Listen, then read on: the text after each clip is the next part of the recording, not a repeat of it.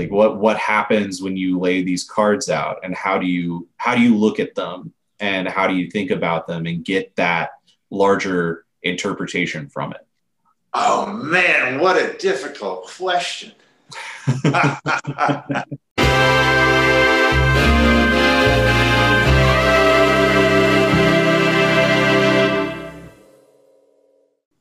So the interpretation process is not something that you necessarily need. Like, I'm not saying you need this deck and you need this spread. We've now gotten to the part that can be applied to anything. I used to give people readings with their Magic the Gathering decks all the time. If you look at the history of divination, it is anything, like the shape of clouds, bumps on a liver, bumps on your head, bumps on your tongue, the color of your tongue. You can interpret anything because it's the figuring out. That's where the magic occurs. It's when you sort of consciously engage in that moment of understanding, subjective understanding, that you start to learn something about yourself that you wouldn't necessarily get otherwise. And that is just a process of imagination. So you kind of just throw things at the wall until they stick to a degree. This is a very good guide for all of this is Zen in the Art of Motorcycle Maintenance and Lilla. It's a real funny story. Basically, the story of it is there's this guy who's kind of frittered around in life, and he's just teaching rhetoric at a college in Bozeman, Montana, and he doesn't care about that. And one day somebody comes into his classroom and just says, "I hope you're teaching your students quality," and walked out. And so he's like, am I? What is that?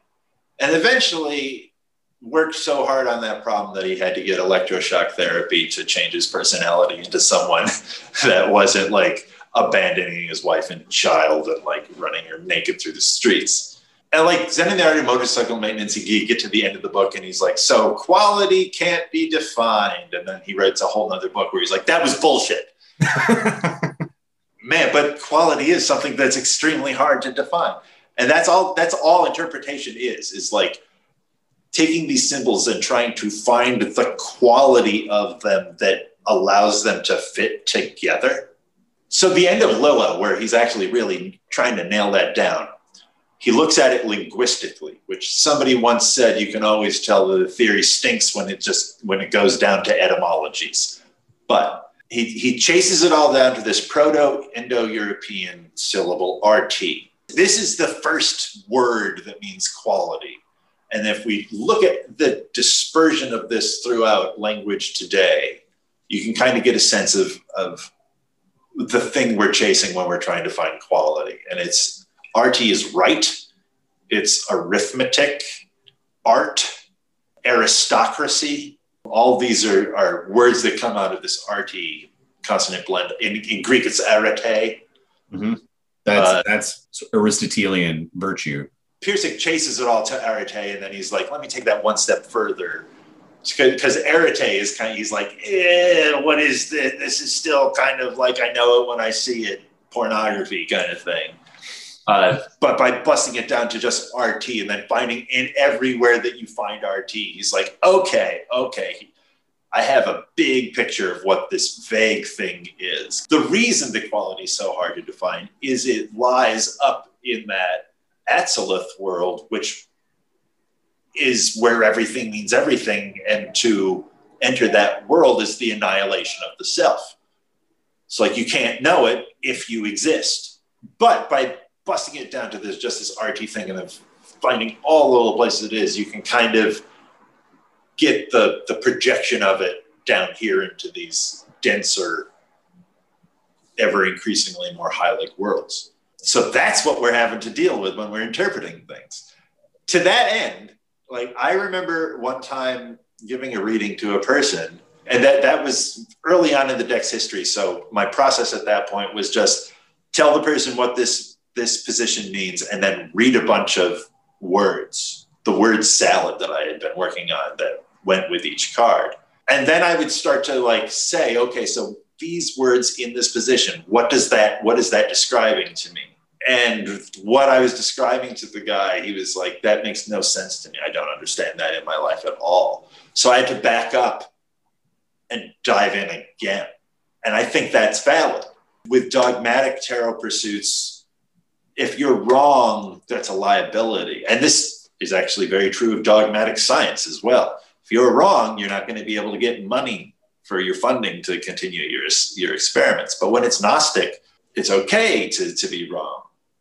Because to a degree, gnosis is a thing that's given. This is ideas that, like, I'm just looking and saying what I see. This is my experience of it.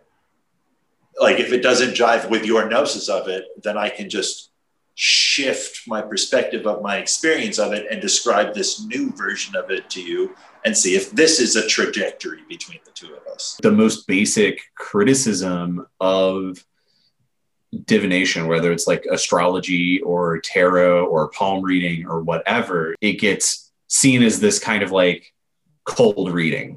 You sense something about this person and you throw some stuff at the wall.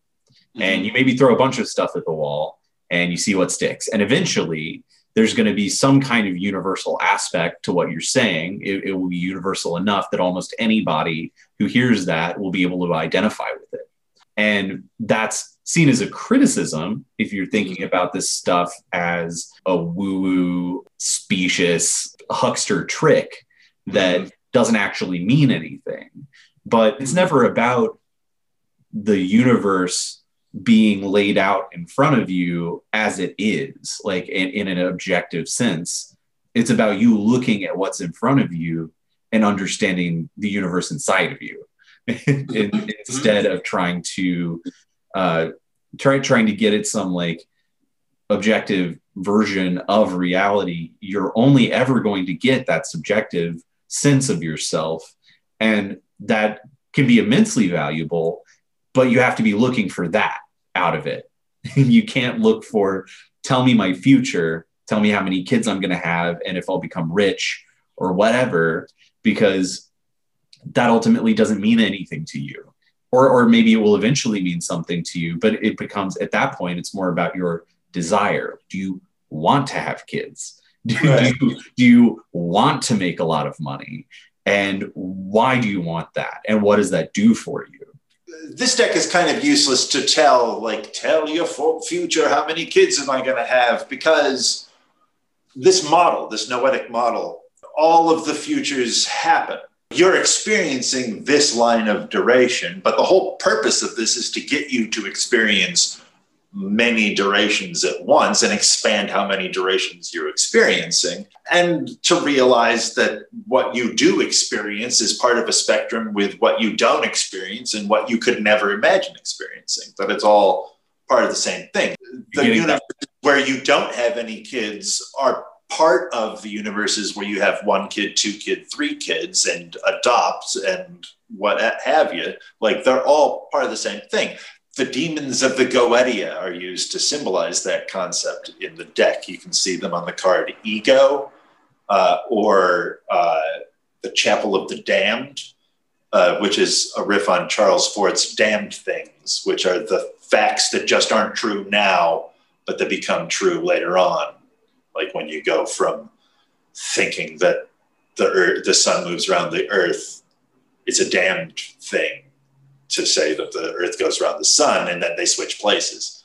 So yeah, the demons of the Goetia are those selves which didn't come into being, and the hell of them is the guilt that the person who had 2 kids or started a business or didn't kill that guy didn't come into being. With the spread, you're getting that Penrosian smearing exactly of possibility. And yeah, you're trying to reach out to them and participate to harmonize with them. This is all kind of covered in that shoot position. Like, it's connecting. Shoot is other in terms of a complete other awarenesses, but it's also other in terms of the yous that aren't part of your REM, the yous that aren't you enough. There's this Twitter account that I follow called Chaos Prime. I have no idea who it is or what they're into, but shout out to Chaos Prime. And they tweeted something this week that I thought was really interesting. And they prefaced it with saying, this is probably not true. Whenever you're trying to like set something on fire with your mind, or like having this like traditional, obvious kind of cartoon version of a magical experience, and it doesn't happen, there are worlds in which it does happen. Like the reason that it doesn't happen is because you live in the reality where it didn't work. The trick to make setting something on fire with your mind is not thinking hard enough about something being on fire. It's about being enough in harmony with your other selves that more than 50% of your possible selves are going to set that thing on fire with their mind. Right. And so that's when you get to have that kind of whatever cartoon magic experience, is when enough of you is in harmony with itself to make that happen. They put it out there. It's like, this probably isn't true. But when I was thinking, I was like, I think that might be true.